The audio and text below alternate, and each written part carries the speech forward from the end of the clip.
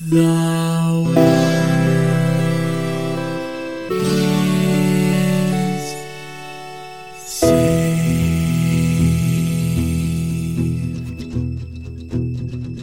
The living room's dark, save for light being cast from the big TV screen and the imminent sunrise that's teasing the one starry sky with whispers of morning. Rise from your grave and do a podcast. No. Pass. Hard pass. sorry, Zeus. I was happier being dead. Yeah, no, I'm good, man. I'll take Oblivion any day, every day. Oh my god, this just occurred to me. So, Altered Beast, the game we played, obviously takes place in like the Greek, like if Greek mythology was true, right? So, yeah. I'm pretty sure that everyone in Greek mythology goes to the underworld. Yes. Which means like that soul was like doing something, right? Because if, Hercules in the game Hades taught me anything, it's like you're aware that you're in the afterlife. So it's not like, oh my God, I'm alive again. It's like, I was doing something. I was cooking dinner, you didn't even bother for like a hello or anything like that. Jesus, knock. I mean, like I'm in the afterlife here. I'm in the room. Like I got a laptop. Okay. I mean, I'm just saying, Zeus, you're playing with fire, man. I mean, like one day you're going to come in and you're not going to like what you see. Gross. All right. We played Altered Beast for the Genesis. August 1988, which is one of those games. What's up? Was that when it was ported? Yes, that's the Genesis. At least I'm pretty sure it is. Some of those early games, the Wikipedia page is like a little kludgy on what are you looking at. But right. you make the all important point of that. This is an arcade port. Yeah, it is. That means it was smeared all over wherever they could port it to. The Genesis is one of its iterations, but I honestly think, not counting the arcade original, I think when most people think of this game, they think of the Genesis one. Yeah, one supposes. I'm doing a real bad job, like hiding the vitriol, like spewing forth from my mouth. It's like, I guess, man, and it's like, so what'd you think of it? It's like, oh, I mean, like, who knows? You'll have your time. No, I know. I feel bad because I'm doing just a particularly bad job this time of like trying to stay even keeled in the tone of my voice.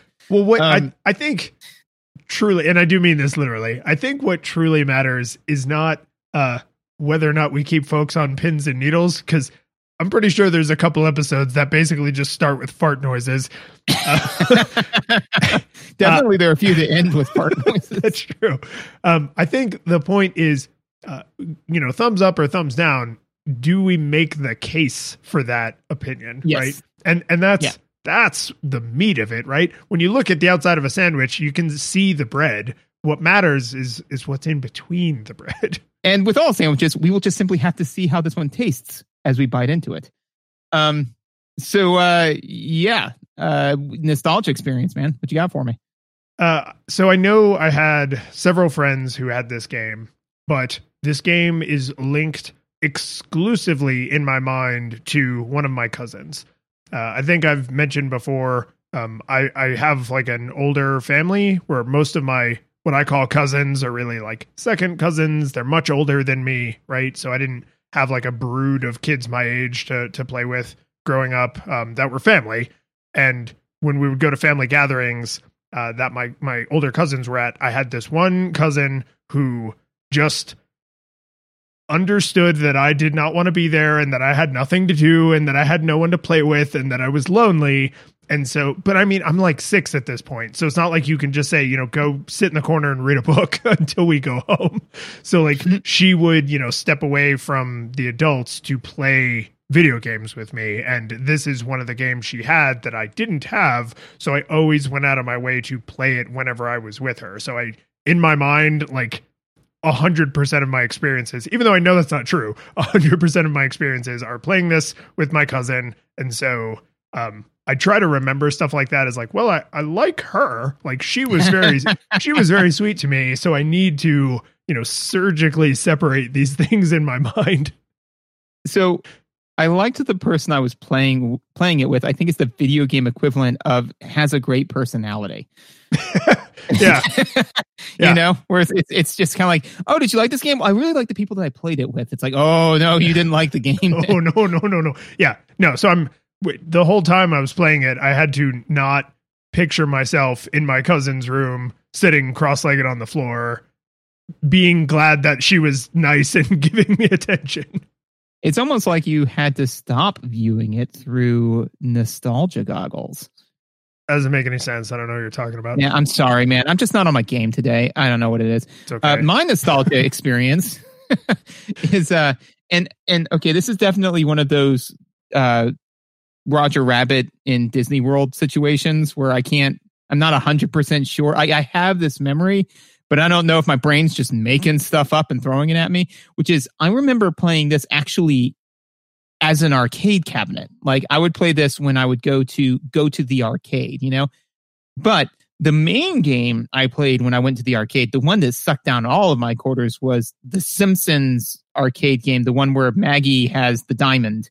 And you have to go save her, right? And that, I mean, at some point we got to play that game because I remember that. I'm sure that feels like one that just for our sake, not for the sake of the review, for our sake, we need to go play that on an arcade cabinet. Agreed. No, we need to go find an arcade bar, back when arcade bars open at some point, right? And just spend an afternoon and just play that game top to bottom. So that was the game that played by far sucked down the most of my quarters. But this was one where I would walk by it and be like, this seems pretty cool. And then throw a few quarters at it and be like, all right, so like what else is there? So because all right, I've seen it. All right. And actually I want to like put a little blue portal here for the orange portal later when we talk about visuals. Because the game, when it opens, does something with the visuals that is specifically, in my opinion, made for an arcade cabinet. But I'll just put a little pigeonhole in that for that. Shill. I will shill. We got some new patrons, so thank you, new patrons.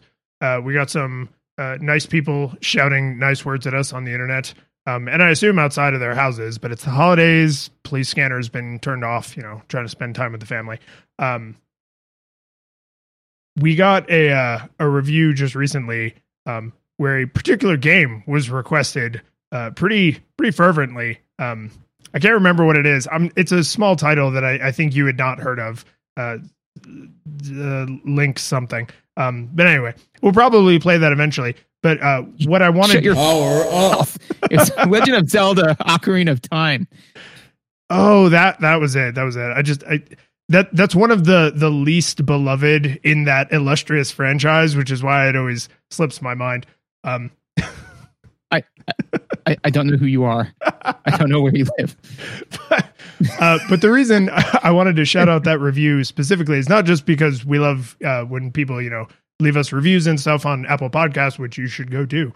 But I really like when people are like, oh, this is a game I remember super fondly. So we always try to call out when a game has been a listener request. When we eventually get around to Ocarina of Time, a lot of people have requested that game. We want to play that game, but it will also be a listener request. But like, keep that stuff coming. Like if there's a crazy game that you're like, oh man, I played this for 1 billion hours when I was a kid. Like let us know. Go on the Twitters, go out in front of your house. There's a contact form on the website, nostalgiagoggles.audio. Like that stuff helps jog our memories because it's like thousands and thousands of games from this era. So it's nice to hear what other people are like, oh dude, this is the one that almost drowned me and ruined my life. We want to play that. We want our lives ruined.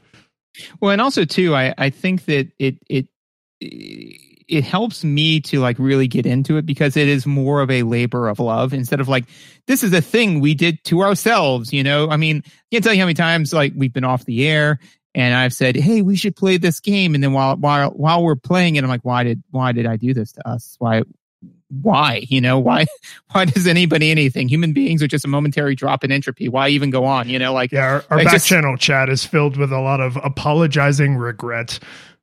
Yeah, it's like I'm sorry. I'm so sorry. But if it's a listener request, then we get to be mad at the listener. I mean, be thankful for the listener. But no, I mean, like literally, if I was playing a terrible game and I did this to us, I'm like, then I'm an idiot.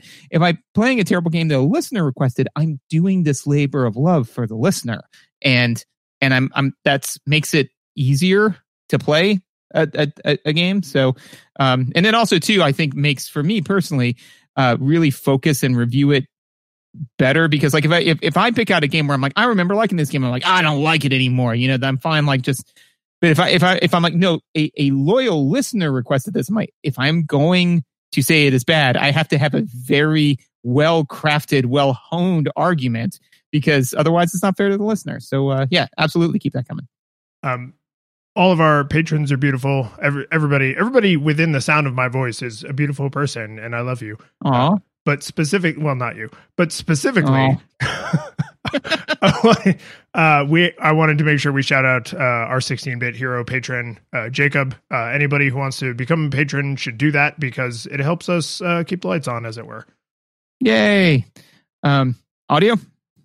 Sorry, visuals? No, I think we should just go straight into audio, because you specifically said you had a visual thing, and this is the only way I can never let you get there. Like, you were trying to orange portal onto the visuals wall, and you accidentally portaled like over the audio pit. Yeah, and then just exploded. No, visual. I can't believe I did that to myself. Visuals. Okay, so one of the things that this game does is if you when it opens up the initial screen and says, altered beast or whatever in Japanese, it then, if you don't press anything for a very, very small length of time, it will then go into video game preview, right? Which is again, the reason why I call it out is because it is very indicative of it being an arcade port. And the fact that this game is an arcade port is going to be the kind of the underlying thesis of my entire experience with it, which is that it frames everything in the game. So literally, and watching that portion of the game. So now, if we juxtapose that visual to, let's say, Mario, right? When you don't press anything on Super Mario Brothers and Mario starts playing the game, it helps inform you on how to play the game. It is some of the gameplay, but it's the gameplay from World 1-1. It's nothing too wild, too stellar. Mario's not jamming all over the place. He's not shooting fireballs or anything like that, right? For Altered Beast, on the other hand, it's exclusively you in your beast form, flying around, nailing bad guys left and right, just being the biggest like baddie in all of the land. Like literally, this is almost a visual abilities where it's saying, it totally is. It 100% is. Yeah, where it's just saying like, look at all of this amazing stuff you can do. Give me money. And so it's then, like you immediately all of those abilities are ripped away and you start the actual game. But I'd say that to portal back to the original thing, which is that absolutely draws you in to play it, because if you're walking by the arcade cabinet and you see a humanoid dragon flying around a level, firing lightning breath at his opponents and felling them left and right, you're like, oh yes, I want all of that. And then it's rise from your grave, scrawny human, and and then you're like walking around like slapping people. Yeah, it's I didn't think of it as in abilities until you started to describe it, but you are 100% correct. Because a lot of games, not every game, but most games from this era, even if they're not arcade ports, have what I think is referred to as like the demo, right? It's you sit on the title screen and it dumps into the demo. And I never really thought about it before now, but that is probably a holdover from arcades, right? Like Super Mario Brothers demo is notable because it teaches you how to play the game in a way you would probably not bother to do in an arcade. You want people to be spending money trying to figure it out, right? So the opening to Super Mario Brothers is so visually stunning because it was deviating from the norm of arcades in a way that was not just significant, but incredibly well executed, right? And then you think about like you're walking, toward the Simpsons arcade machine, and you go past Pac-Man and Galaga, and it's just playing the game, not necessarily showing you what to do or what to avoid. Probably a little bit, but not as like well polished as Mario did it. And then you walk past a game like Altered Beast, and it's like, no, this is essentially an advertisement, right? Like for just a few quarters, this could be you. You could be this magical dragon, wolf, bear thing, right? Like that's if you're 12, you're like, oh, I have a few quarters right here. I would love to be a magical dragon, bear, tiger thing like that. Please take my quarters, right? That's a totally different kind of demo. And on the Genesis, it really does call out the fact that it's like, you don't have to advertise it to me. I bought it. Yeah, I'm in, man. You made the sale, stop selling. Yeah, and again, like I said, it's from my experience, because of the way the gameplay works out and exactly how you get to that point and the amount of time you get to be in that state, I felt that it was a little bit of like a snake oil salesman, like where it's like, hey man, come on, you don't you want to be this like all awesome beast? It's like, I do want to be that. It's like, cool, man, that's cool. I mean, you get to do that, but it's going to cost you more quarters than you anticipated, and it's not going to be for a little bit. And this is actually this dovetails surprisingly well with one of my big through lines with the visuals, which is there's not enough. There's not enough visuals, and here's what I mean by that. And I did actually really hammer this, like the pause button, to make sure that I wasn't crazy. There is, I think, 3 frames tops for almost every player animation in the game. I didn't check every single baddie and all the bosses and stuff, but like the punch is like one wind up, one punching animation. The kick is the leg up, and then it's fully extended. And there's no like Looney Tunes or Walt Disney style smear on the animation. It's just like static picture, static picture, static picture. And it's not enough static pictures that it creates a smooth, where your brain is like, yeah, I could fill in those gaps. Your brain fills in the gaps because it has to, but it makes everything feel blocky and chunky in a way that is not great. Like it doesn't feel very good, right? And when you're watching the demo, or if you're walking through the arcade and you see someone else playing and they're zipping around as the dragon, and there's like all these lightning effects, and like when you're the werewolf, you have like the little dash thing that's like all flashy and glowy. Like those look pretty visually spectacular. But then when you start playing the game and you're the just risen zombie, and you're like, punch, kick, and it's this like really choppy animation, it just, you're like, ugh. Which I guess is supposed to spur you on to be like, who do I have to kill to be the wolf thing, right? Because you're like, I don't want to be this lame centurion anymore. I want to be the wolf thing. And it just like that feels like it's not laziness exactly, but it's like, come on, like you all could have had a middle frame of animation, or you could have done a smear effect or something. And I checked, the arcade version is not any different. This is just how these graphics are.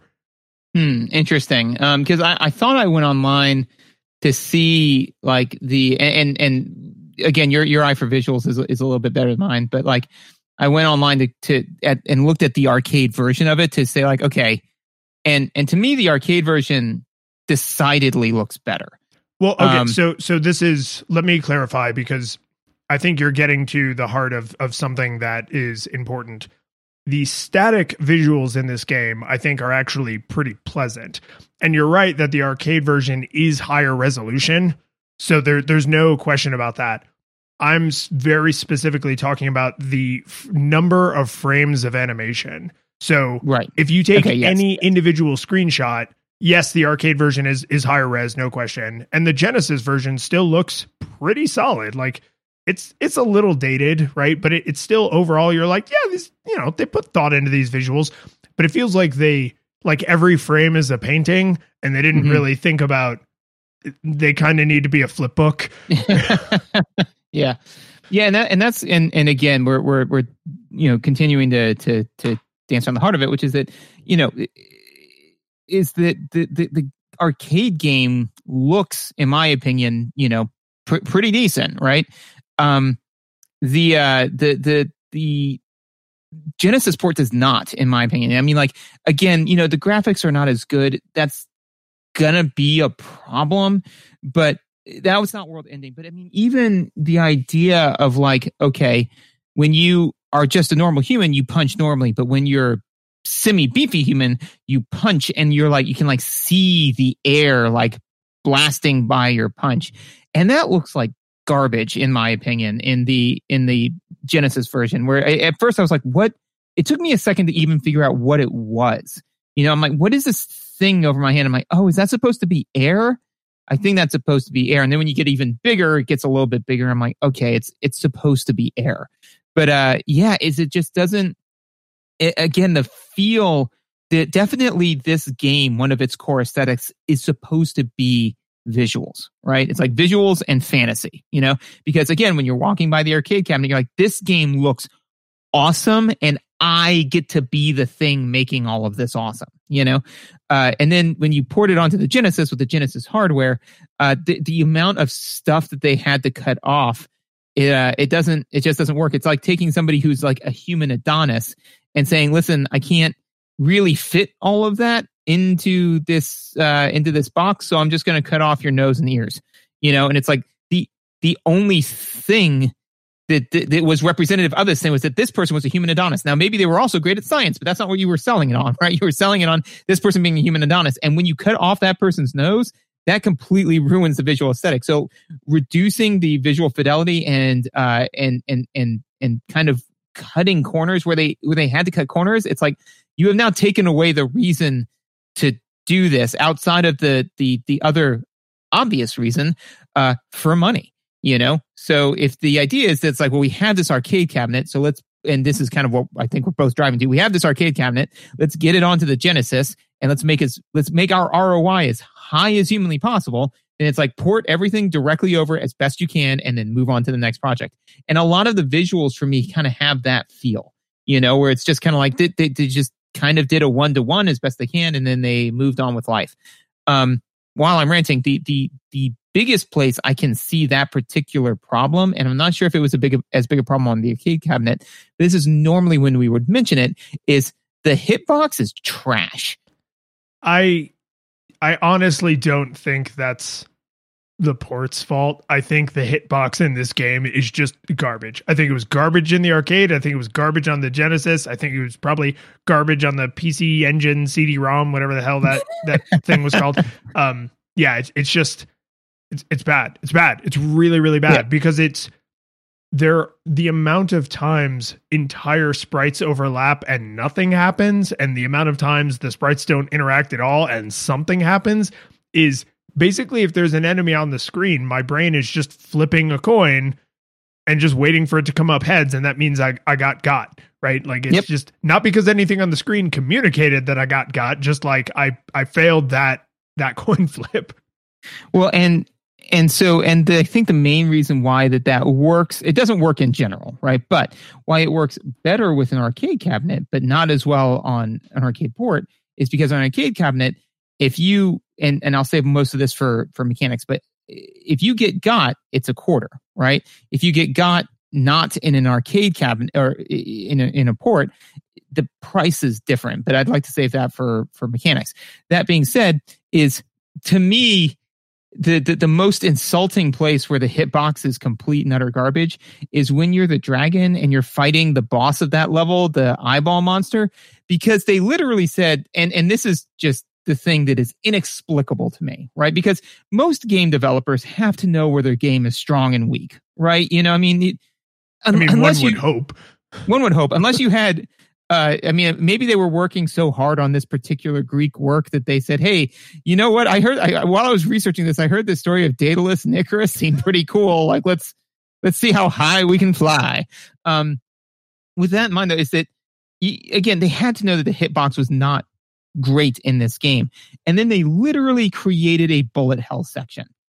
Why would you do that? Why? I mean, bullet hell games have to be insanely pixely perfect crafted for you to like weave in between all the. Could you imagine Enter the Gungeon if it had the hitbox problems like this has hitbox problems? I mean, that'd be hell. Like that wouldn't be bullet hell. That would just be hell. Like here's a terrible situation and none of the tools to deal with it. Right? Like it's no thanks. So now I'm picturing like we die, we go to hell, right? And it's and you talk to them, and the devil's like, oh, we have a special room for you. Like opens up the room. It's like, please have a seat. And you're like, oh, okay, what's going on? It's like, oh, for the rest of eternity, you'll just simply be playing Gungeon, Enter the Gungeon. Really? Oh, I like that game. It's not too bad. With Altered Beast hitbox. No! It just cuts. There was time now. That's very Twilight Zone. It's very Twilight Zone. Yeah, and I will say this: just if anybody out there is like a hardcore historian and you want to actually me, it's possible that the hitbox would be slightly superior on the arcade hardware for two reasons. One, they literally have more pixels to work with. It's a higher resolution screen with more powerful graphics hardware. And two, this is from the era where I need to remind myself, every port is essentially an original game, right? When you port something from console A to console B, you don't get to reuse assets and like you're redesigning and rebuilding the entire game. You're reprogramming the entire engine. There's no like industry standard engine that you can just copy around from console to console, right? So when they move something from the arcade to the Genesis in this case, maybe they actually did flub it up. Like maybe they actually were like, oh crap, we have fewer pixels to work with and we made the hitbox X and it really probably should have been Y, right? So it's not yeah. It's not, it doesn't make the game any better, but I do think it's interesting to consider like, oh man, this was so good on Xbox One. Should I get it on PS4? Dude, no, it's going to be the exact same game. It's literally the exact same game. But at this time in history, that's not true. It looks the same. It has the same game design, sort of, but it's not actually the same game. It's literally a port, right? They had to it's like if I took, Beauty and the Beast and I copied it by hand, like George R.R. Martin style, like, yeah, it's the same book, but I just changed a few words here and there, and I left out a couple chapters because I didn't have enough pages. Basically it's the same. Yeah, no, and that very well may be the case, but I think that, and this is one thing, kind of visual tangential, but Sega Genesis, Sega was originally, they made consoles, like that's what they did, and then they made. I love that you're addressing that to the younger side of our audience is like they actually used to produce hardware. I know, but the main thing they did was they produced arcade cabinets. I don't know if I said that correctly, but they used to produce arcade cabinets. That's all they did was produce arcade cabinets, right? And then eventually they were like, hey, let's get in on the home market, and that's when they decided to pick a fight with Nintendo that I think they kind of had to know was they were fated to lose, but the act of picking the fight gave them the publicity they needed to like rack up sales, I'd like to find some records from that era because I feel like anyone you talk to who is alive and like programming video games at that time, it's been too long. Like they would remember Bugs Bunny at Disney World, right? Because they're like, oh yeah, we all knew Sega had no chance. And it's like, yeah, but did you know that in 1984? Like, right. Really? Because they were both big successful companies that seemed to be making things people wanted. Yeah, in hindsight, Sonic and Mario seems laughable that Sonic ever had a chance. But I don't know. In 1991, I don't think it was quite as cut and dry. Like, I would love to see, like internal company memos and stuff that are like, or like their books on sales and things. Like it'd be really fascinating. But I mean, yeah, history bared out that they lost. Yes, very, very much so. But that being said, and then I'll stop directly for this section. I'll stop bragging on the fact that this is an arcade port. Is that is it so because Sega predominantly made arcade cabinets and then they switched to making their own hardware and thus by extension porting games over to it, I think that they just kind of started porting games wholesale again to be like, hey, we've already got the IP, we've got the game, we've got the mechanics, just bring it over. But and one can't fault them for this, but it's very much so like making a comic book into a movie. Like prior to X2, right? That was something we did not know how to do as a culture. You know, I mean, if you look at older adaptations of comic books, like it's a mess. You know, I mean, even if you look at what many people widely regard as a good one, like the 1989 or whatever Batman, Tim Burton's Batman, right? It's like, yeah, that one was the most faithful, awesome adaptation. It's like Batman murders people. You know, I mean, it's not really true to it's better. It's a step in it's a frog with legs, but it's, you know, and then, you know, you've got, it led to Batman and Robin, you know, so what are you going to do? But all that being said is that the taking an arcade game and making it into a console game is like taking a comic book and making it into a movie, where it is very much so like you've got a lot of meaty material there, but you can't one-to-one that, you know? And that's very much so what it appears tried to happen here. And it is exactly what would happen if you tried to do that. Is it like that? No, it is literally that. It is that. This is not a simile or a metaphor. It is simply a statement. I agree with you that the arcade version looks hands down superior. I'm actually pretty okay with the Genesis visuals, like just straight up quality.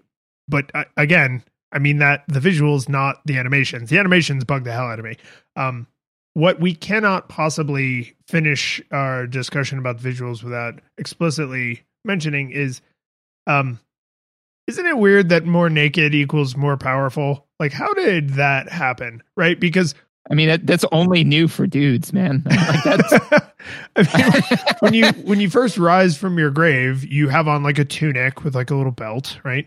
And then when you get, because there's 3 power-ups in every level. When you get the first power-up, your tunic like rips and you're like a little bit more muscular.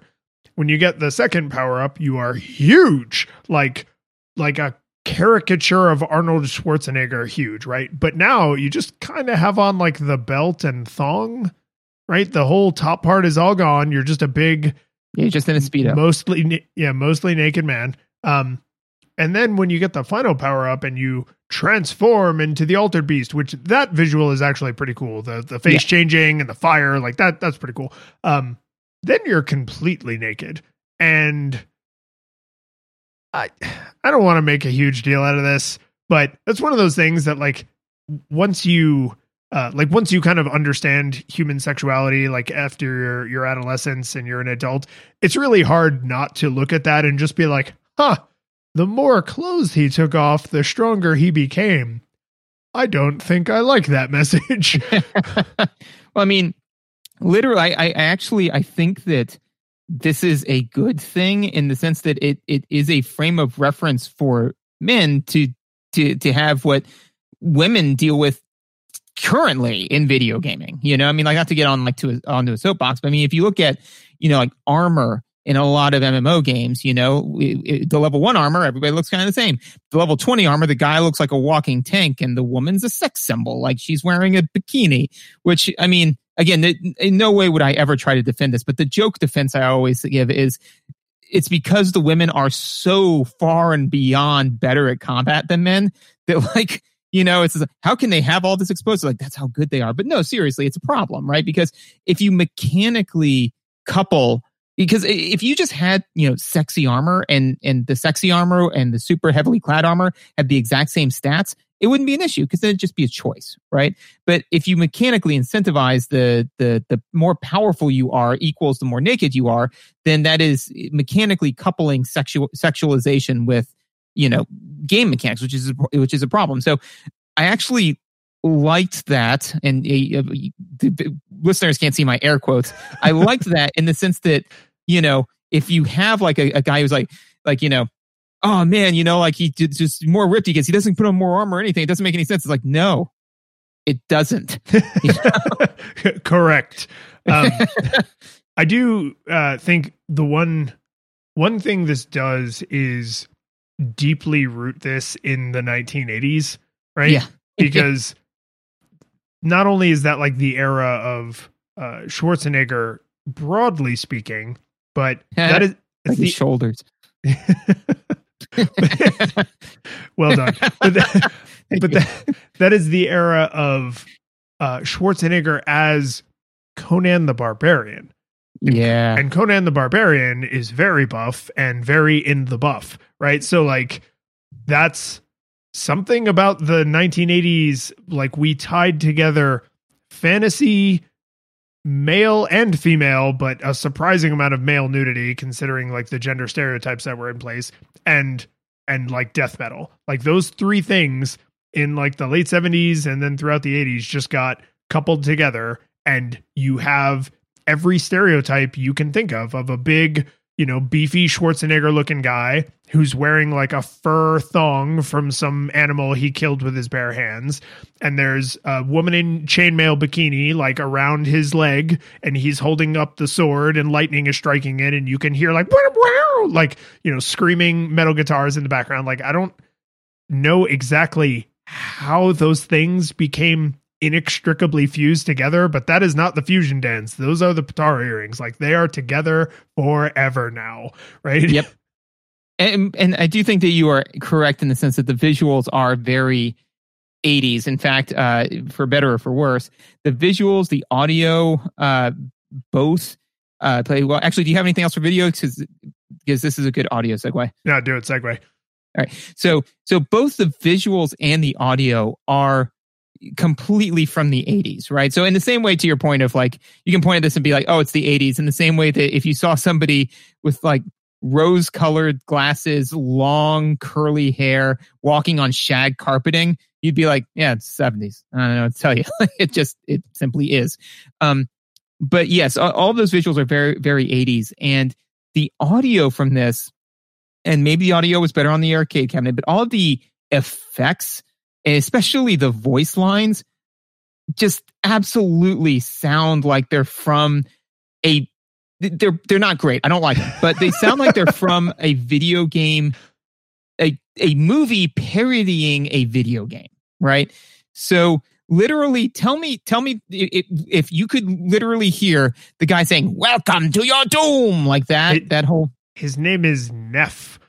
Yeah, you could hear Neff saying that, but it's not the thing that everyone's focusing on, right? It's just the protagonist is walking by an arcade cabinet to like go speak to another character, and they have to have like that audio, or worse, the protagonist just finished playing a game and it was like, you lose. And then, you know, it has the flashing lights and then the scene goes on. They just needed to establish that this person was playing an arcade game. It would look and sound like this game, right?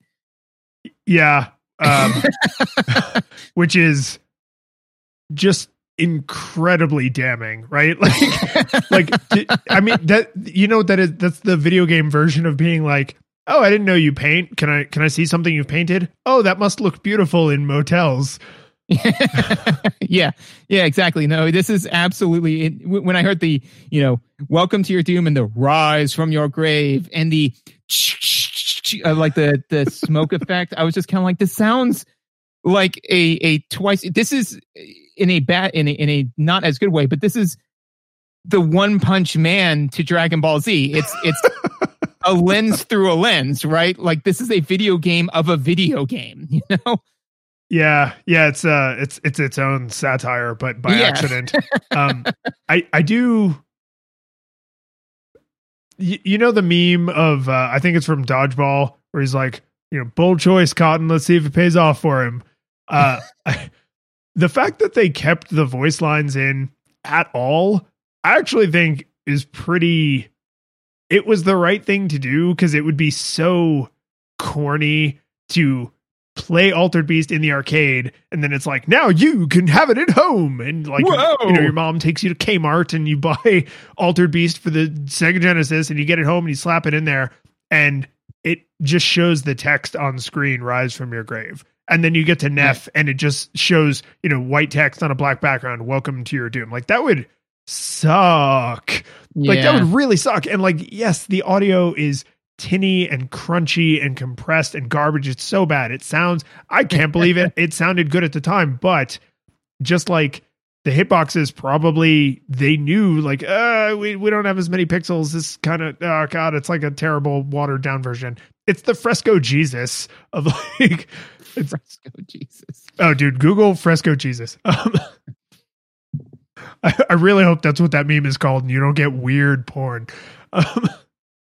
But there's did you find it? Yeah. Yeah. The restoration.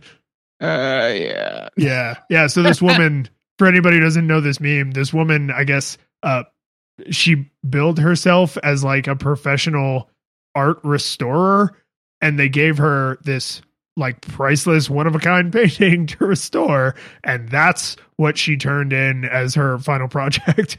I mean, I assume that she did it passport in hand, ready to flee the country. But dude, I mean, it's a painting of Jesus. You'd have to flee the planet. I'm pretty sure the Pope is allowed to go everywhere. It's the Pope's like Batman, like he has no borders. Yeah. The Pope awesome. has no jurisdiction. Oh man, he's got a costume. Is the Pope Batman? That's another conversation. Sorry, we're getting off track. That's going to be our new true crime podcast. But yeah, I say all that to say this, which is as bad as they sound, and I agree that they sound bad. They had to sound.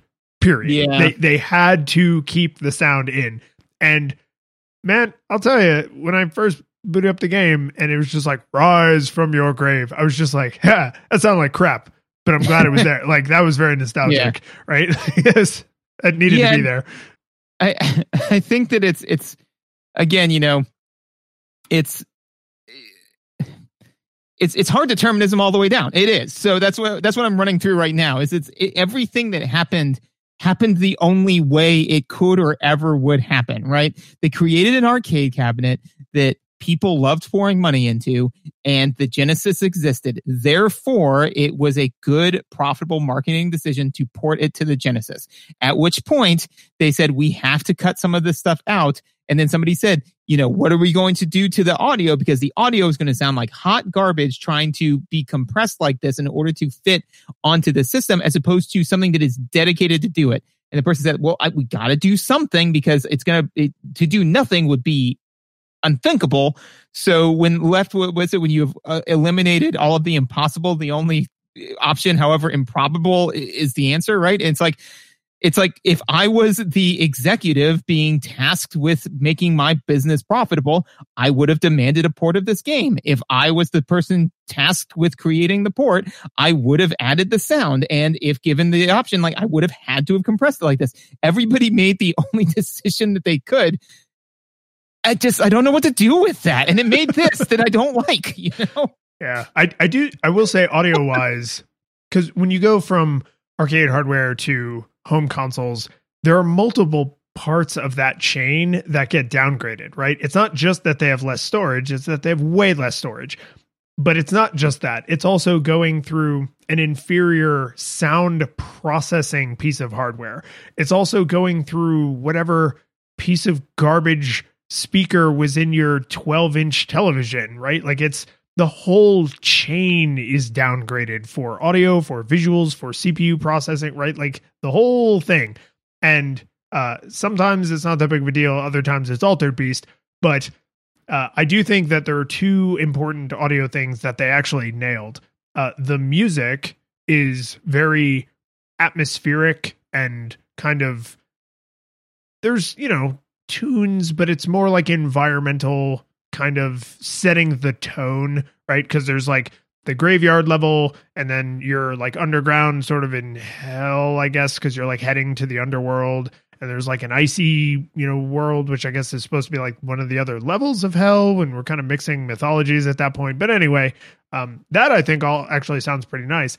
And I really like that when you get the third power up and you become the Altered Beast, that there's like hero music, and it's like dun dun dun dun dun dun dun dun dun dun, right? Because it's like, again, so 80s. It's just like because when you're the schlub who's fully dressed, look at that asshole with clothes on. Like, nobody cares about that, dude. You just got some atmospheric sounds going on. But That's when why you're I always tell the police that I'm just doing an altered beast. yeah. Jesus Christ. That poor officer booking you in like He said that he was, quote, doing an altered beast, end quote. Which let me save you a lot of trouble. Do not Google that phrase. There's no way. No way. So the fact that the Altered Beast has like hero music is like, and it's the same hero music in every level, right? Like it's the hero is here now.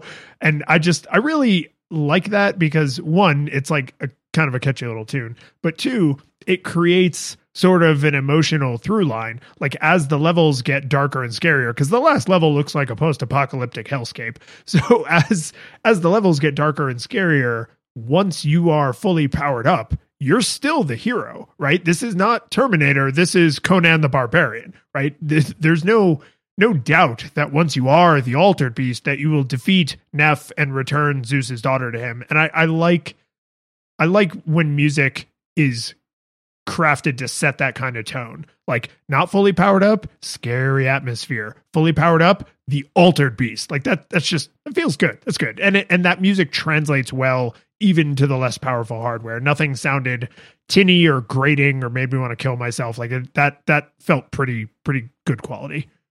Yeah, actually, this is completely tangential, but it's an audio thing that I realized recently that I kind of want to talk about. So I'll make it take less than 3 minutes, which is that everybody that listen to this, I assume, has seen Spider-Man Enter the Spider-Verse, because if you haven't, Into the Spider-Verse. What? Into, not enter.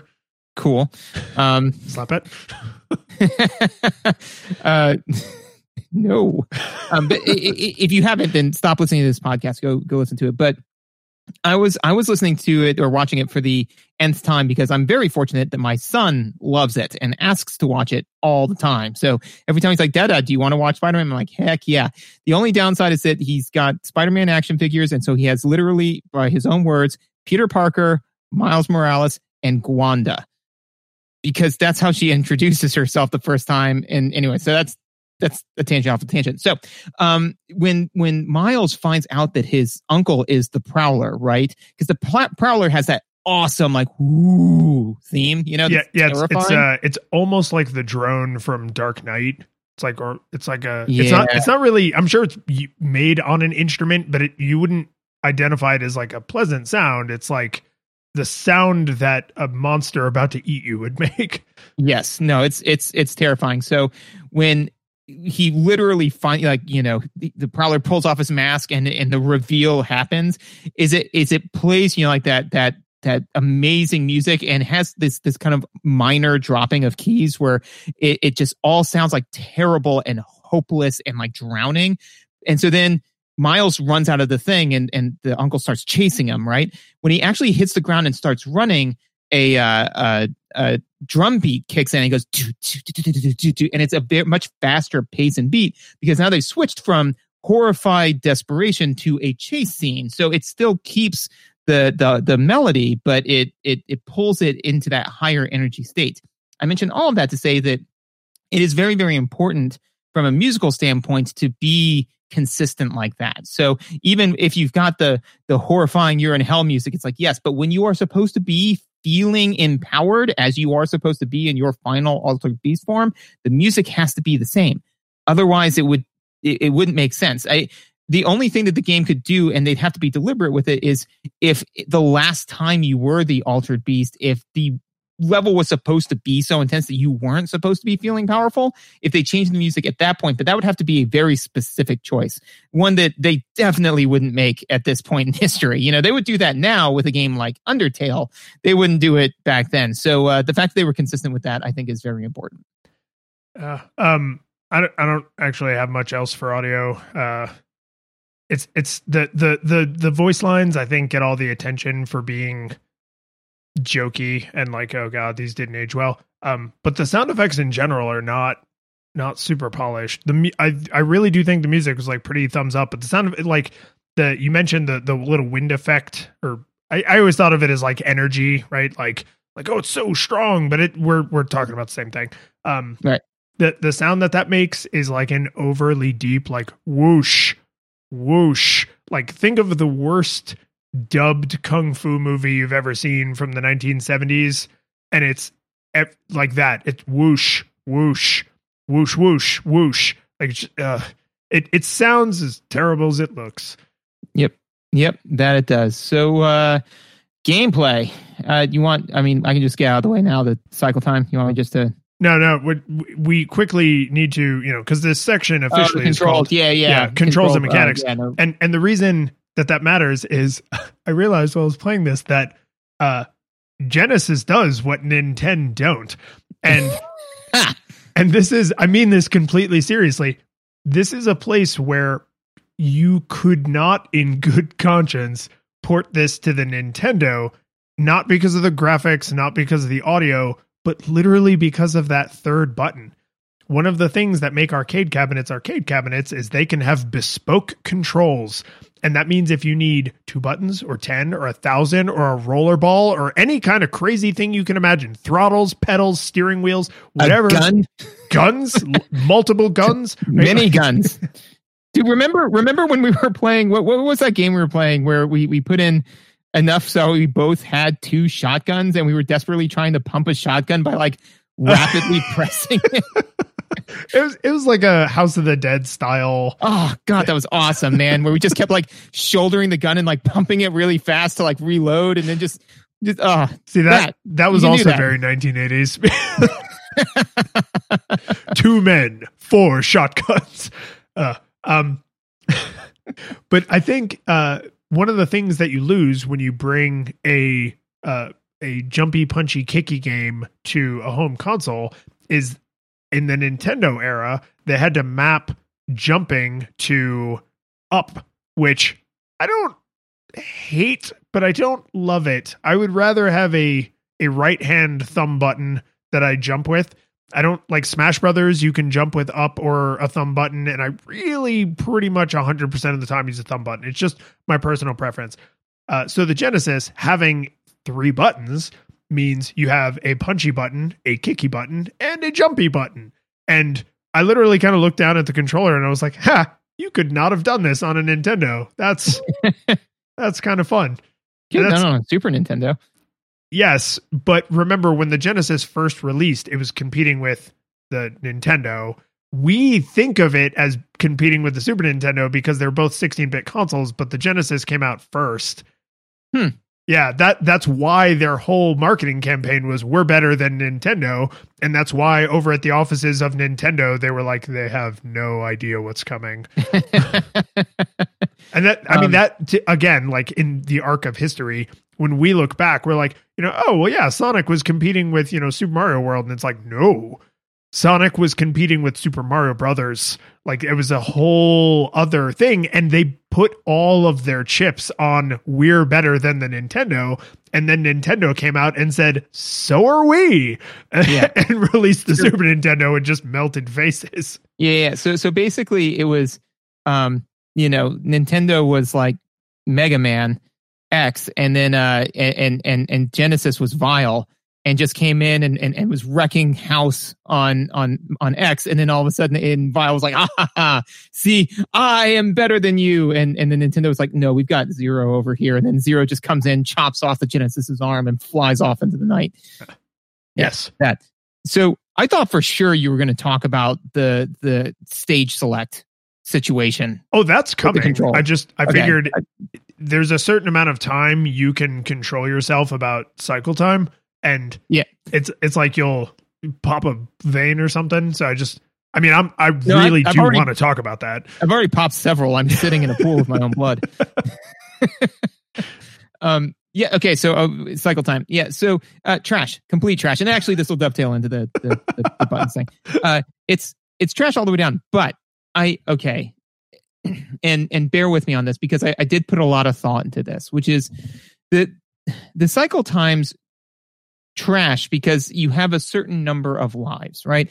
You have a certain number of lives because arguably the lives are supposed to be representative of coins. The idea is that, there was no issues with cycle time in the arcade cabinet because the cycle time was 0 as long as you had coins, As long as you could put another coin in there, you literally picked up. It was a Celeste level cycle time, man. It cost you 25 cents, but bam, you picked up right where you left off, right?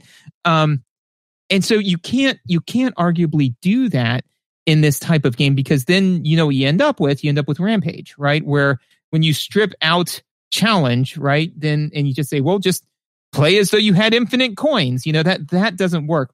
But this also doesn't work because, you know, I can deal with, and this is what I was talking to Megan about, is like I can deal with if I get hit okay, so if I'm playing the game, right, and I take an errant blow at the very beginning, right, I'm like, this run shot, you know, because I didn't get the silver bowl on the first pass, and now I'm going to have to go through 15 more minutes of BS in order to get it. There's no point in me continuing this run. I'm just going to die and then try again, right?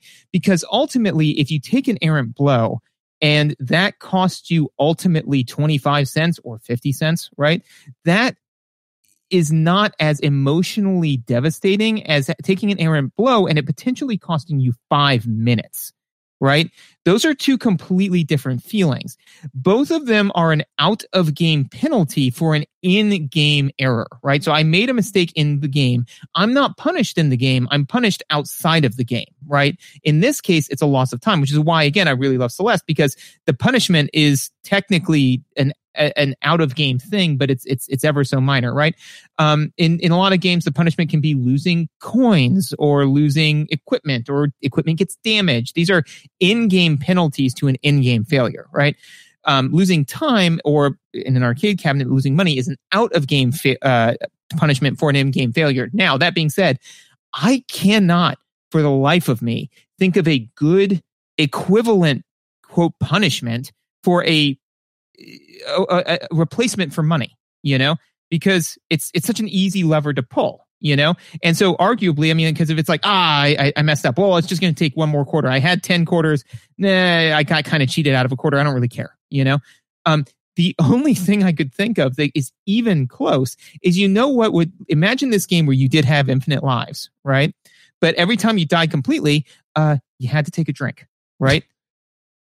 The only thing I can think of to make truly arcade ports viable like this is to make them into drinking games. Because again, that is a minor out of game punishment for an in-game failure, which is the way drinking games are supposed to work, you know?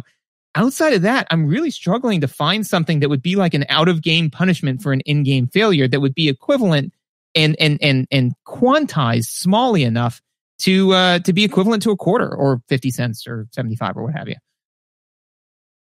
Yeah. So this is the existential crisis I had with the cycle time. Yeah, I mean, it's okay.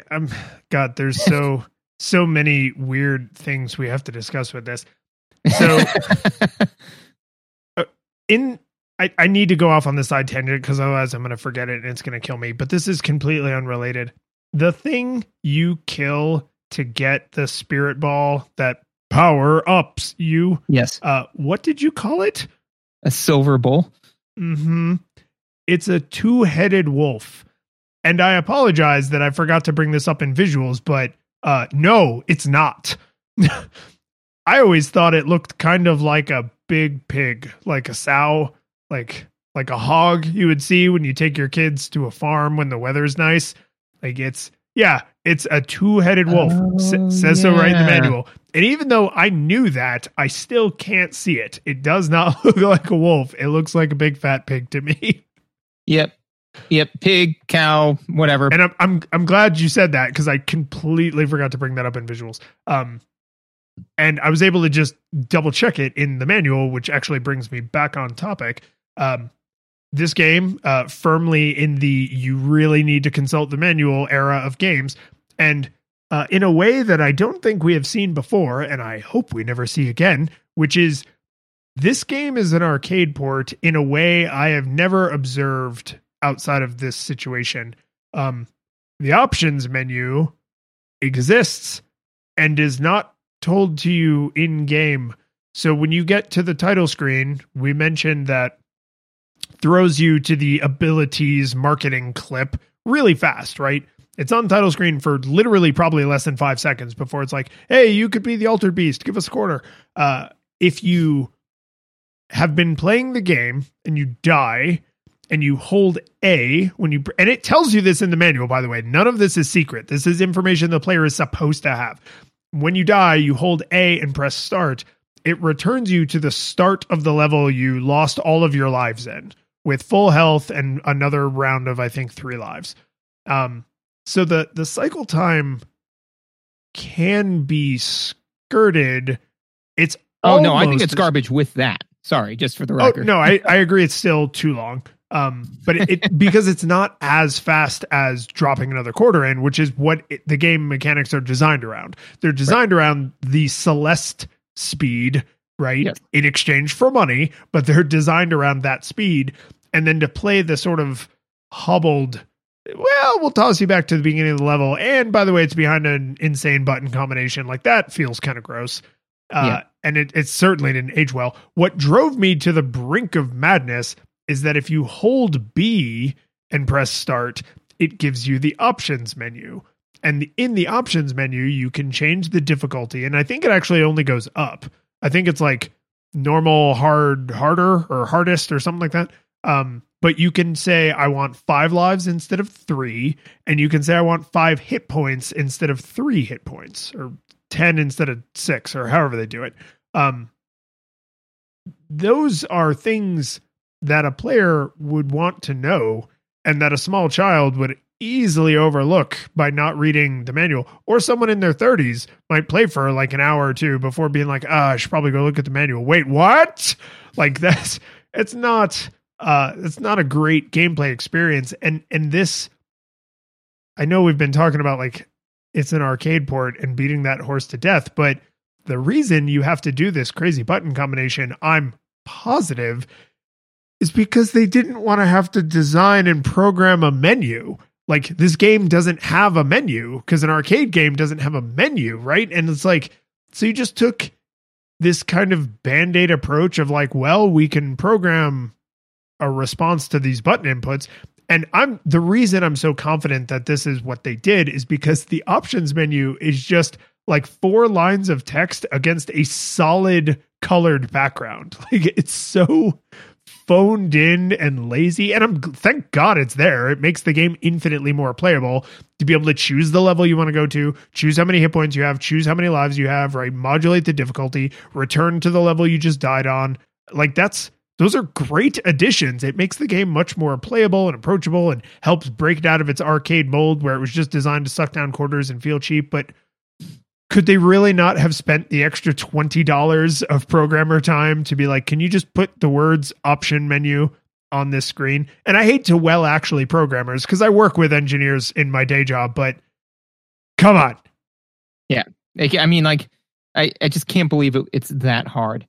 While you were talking, I was still trying to think of an out of game punishment for an in game failure, and this was absolutely not available at the time. But I just want to say it in case one of our listeners can make this, which is, create an arcade port, right, and just make it so that way it syncs up to any type of heart rate monitor you have, and and every time you die, it's 5 minutes of exercise, and you can like maybe bank like up to 15, so that way, and then after that it says like, this game will not play again until you get your heart rate up to this level for this amount of time. I would actually buy some of those games just because then if it was like, yeah, I can play this for arguably about 10 minutes and then I got to start exercising and doing push-ups, like that could potentially work. But anyways, obviously that type of thing was unavailable at the time. So there were jokes when we were kids about people who hooked up like their stationary exercise bike to power, and they were like generator, yeah, like, and I mean, it's not literally powering it, but it's like maintaining the circuit. So it's like, if you stop pedaling or you fall under certain RPMs or whatever. And I actually knew a guy who had done that to his son. And nice. So like, I have seen this thing in person, and it's not that complicated electronically if you know how to do, kind of like Radio Shack level electronics. But I love the idea of it actually being baked into the game design. It's like, you got like, do whatever to like do this crazy dance to like beg the gods to, return you to your earthly form. Like some like it could be really kitschy and stupid, but I think you could make it fun. Well, yeah, and also too, then it would be, I don't know, I feel like the catharsis would be even better. You know, I mean, imagine playing Celeste where every 10 times you died on a thing, you had to do like 10 push-ups or something like that. By the time you were done climbing the mountain, you'd be sitting there like, oh, dude, you'd have to do mountain climbers. Oh yeah, absolutely. You know, and then the nice thing though is that literally I would love to play a game like this because, and if somebody knows of a game that already exists like that, I know there's that Wii like whatever. Yeah, there's Wii Fit. There's the Switch Ring Switch Fit. Ring. That's what I mean. Thinking There's lots of fitness-y games, but I like the idea of this is a regular game, and we've sort of baked in this AR like pseudo augmented reality physical element. Because I can't think of a game like that. Well, and it has to be something where it's not like a, did you do it? Press yes to say that you did it. Because then otherwise I'd just be like, yeah, I did it, fine, whatever. But if it was literally baked into where like you can't continue on, because I would love to have the experience of holding the controller and it's saying, you know, you died, get your heart rate up to X amount for 10 minutes in order to continue. And just having already done that 10 times, right? To literally be sitting there kind of with the drying sweat and my muscles aching, thinking like, do I have another 50 push-ups in me? Like, I don't know if I might be done playing this, either video games or this particular video game, because I just can't, I'm exhausted, you know, like that would be an amazing feeling to like really try to dig deep to get that extra 10 minutes of gameplay. That would be a fun feeling. Like somebody make that for me, please. I think it'd be funny to like go to, you know, like a gaming conference or something, and you see a player who's just like this little spindly, like toothpick arm, toothpick legs, and it's like, they must be amazing at this game. Yeah, no, but absolutely they should do this with like a Dragon Ball game. Just saying. So anyways, while we're talking about this, so this game, and it of course is, it's Golden Axe 3 2.0 to me. Yay. I was waiting for us to get here because I have feelings. So I need to hear your feelings first, because I want to know where the overlap is and is not. I mean, so basically kind of what I said before is something that, and we reviewed Golden Axe literally years ago now, right? So I think its episode number might be a single digit. Yeah, I think it's in the first 10. So I'd like to think that we've gotten better at this since then. But one of the things that I said back then that absolutely holds with this game, which we're still pretty bad. That I literally said not 5 minutes ago, which is that the cycle time is such that, and the game is so clunky that if you make a mistake, it behooves you to scrap the run. You know, and that's exactly the same thing with Golden Axe, you know, is if you screw up and you get hit 3 or 4 times in the first or second level, or even the 5th level, you're like, I'm done. I will not have enough hit points to get past the boss at this point. That's exactly what happened to me in this game, which was, you know, when I was in stage 2, if I didn't get the silver calf, you know, the first time I went running through the stage, because the stage loops if you don't, like the Neff shows up and then runs away, and then you got to go play more of this awful game. But yeah, so if I missed the silver pig, then I was just like done, and I would let myself get beaten to death and then try again. And that's the exact same feel of Golden Axe. The animations feel the same. It has the same type of delay. The only thing that it doesn't do that Golden Axe it Nintendo didn't was the being in the same plane as your enemy, you know, because it just isn't that type of game. But outside of that, it's got the exact same feel, and Golden Axe was a terrible arcade port, and this is a terrible arcade port. So literally, this is what Sega was doing. And again, if I was the executive charged with making money, I'd be doing the same thing. It just sucks. So I agree with everything you said. The part that I hyper focused on is the multiple planes, right? Where you can, you know, walk further into the distance or come up closer to the camera, and that the enemies can be on different planes. And here's why I super focused on that. In Golden Axe, in Scott Pilgrim versus the World, in the Simpsons arcade game, in Teenage Mutant Ninja Turtles, and all these games, they all have that kind of pseudo isometric view where you can walk a little up or a little down, and it's, going further to the left or further to the right on the floor as you proceed left and right on the screen. And all of those games, and probably every game in that style, that kind of beat 'em up, Final Fight style, you get to a new part of the stage, the camera stops, and then enemies, you deal with them, and then the finger comes up and it's like, go, go, go, and you then walk forward. This game, while I agree that the cycle time, the kind of feeling it creates, the garbage arcade portiness of it, that is all 100% overlap with Golden Axe. But I actually don't think this is a beat 'em up. I think what they did is they took a game like Gradius or R-Type, and they said, what if you were a dude on the ground? And hear me out. The camera auto scrolls, right? Yeah. You don't walk forward. The camera auto scrolls exactly like in a Gradius or an R-Type, right? There are power-ups that are absolutely required to have any chance of being successful, just like a Gradius or an R-Type. If you get them all and you defeat the boss at the beginning of the next stage, you don't have those power-ups anymore, just like Gradius or R-Type.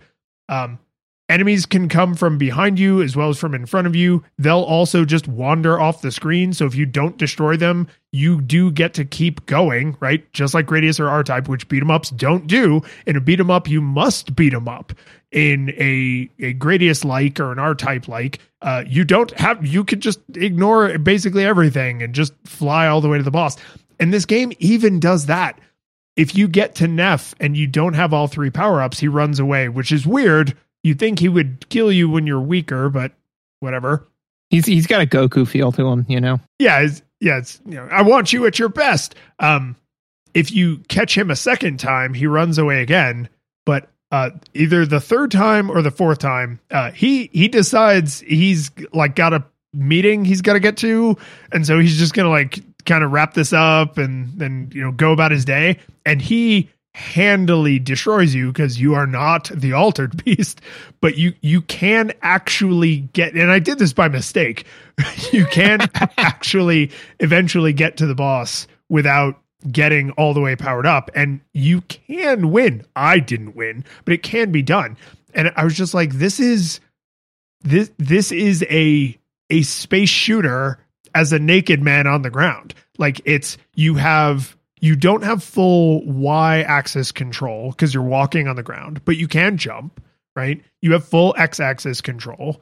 The power-ups, the way the screen moves, the way the enemies show up, I was like, someone literally sat down and said, what if R-Type, but you're like a naked Greek man? And somebody else said, ship it. And now we have Altered Beast. But I think it's fascinating that the only core difference I can think of between you looking at this and saying it's like Golden Axe or beat 'em up, and me looking at this and saying it's like Gradius or a flying shooter game is the orientation of the plane. Like, are there multiple planes you can be in, and does the player have any control over the pace that the level is scrolling? And just those 2 little tiny differences changes the genre. Agreed. And no, I think that, so when I say it reminds me of Golden Axe, it reminds me of Golden Axe because it basically handles the same, it has the same game feel. You know? Totally does. Yeah, but mechanically, I agree with you. And no, I'm completely on board with that this is a Gradius. That being said, is that in order to make a Gradius or an R-Type, you have to have pixel perfect hitboxes, which this is not. And so I think that, yeah, it's if you're correct. Now, they may have just, tripped and fell into making a Gradius like, right? Which is fine. But if they actually deliberately decided to do that, then that's worse, because it's like, hey, so we're going to make a sandwich, right? It's like, okay, cool. I know most of the people, when they make a sandwich, right, like they do it this way, but and instead of using like normal bread, I'm going to use like this like long bread, right? And I'm going to call it like a hoagie. So it's going to be like a sandwich, right? It's like, oh, that's awesome, right? So it's going to be exactly like a sandwich, but it's going to be on like this long thing, kind of like a submarine. It's like, yeah, it's going to be like that. It's like, oh, what kind of meat are you going to put on it? Meat? Whoa. Yeah, like what's going to be in the middle of it? No, like I'm just going to cut it open and then just put a bunch of mayonnaise in there and mustard. And then that's it. It's like, so no, like nothing else. And it's like, no, it's like, okay. I mean, I was on board. That sounded fun until you took away the things that made it's the chaotic evil of the sandwich, you know, alignment chart. It's ingredient. A Pop-Tart is a sandwich. Yeah. Ingredient anarchy and form anarchy. It's ingredient and structure, and it's purist to anarchist. Yes. Yeah. So like ingredient purist and structure purist is like a BLT as a sandwich. And then like, I forget where it's on the mid one for ingredient purist, but middle for structure is like a wrap. And I'm like, yeah, I can get on board with that.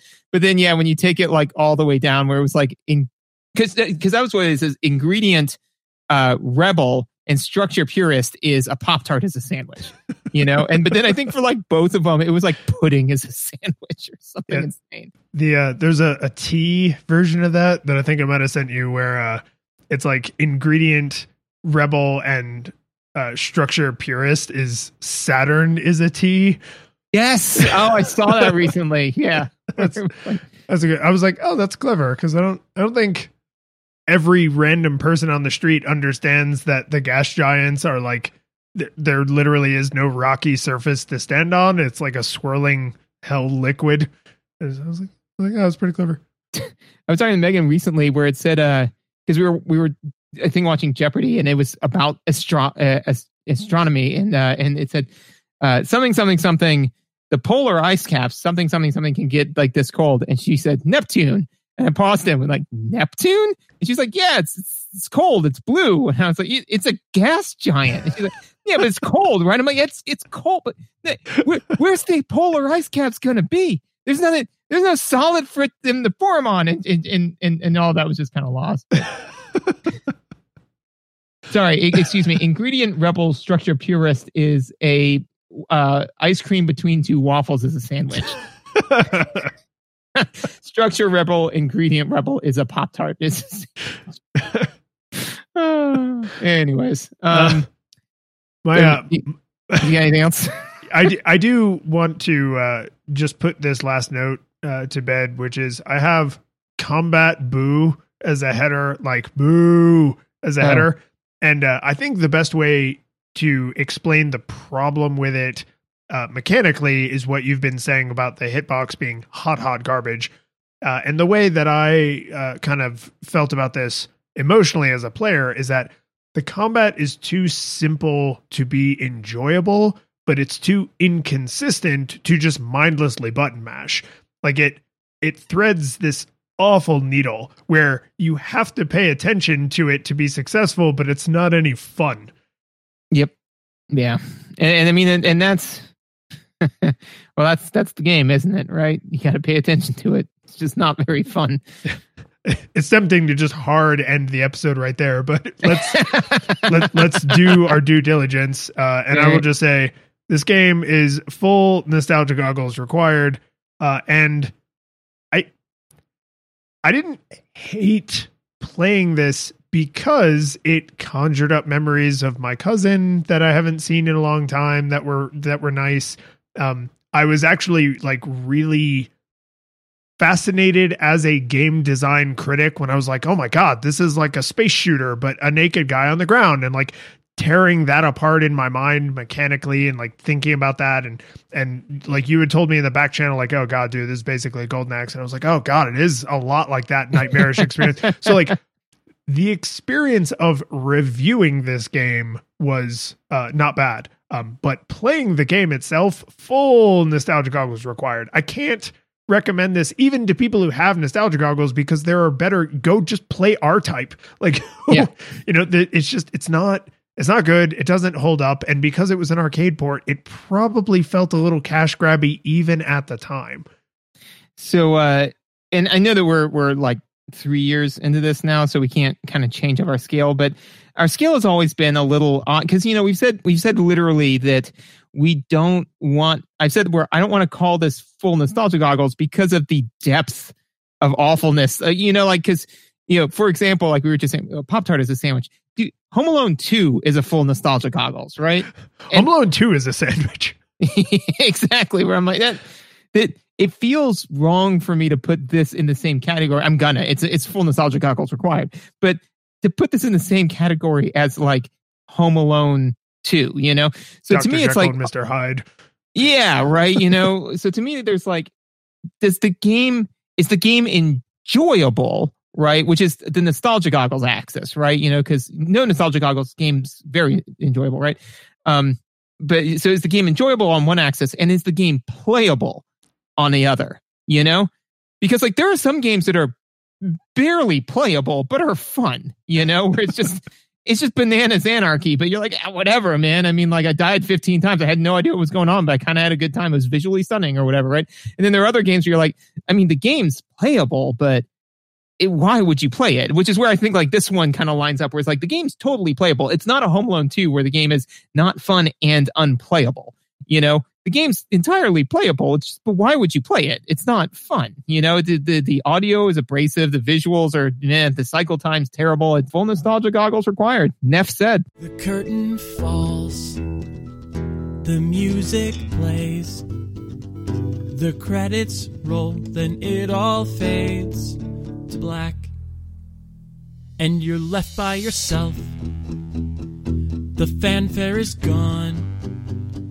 There's no player 2 there by your side to share victories won. But as you slowly progress down the hall to your bed, a few great events leak back into your head from the time that you spent traversing the land, battling evil, fighting the darkness, just sword in hand.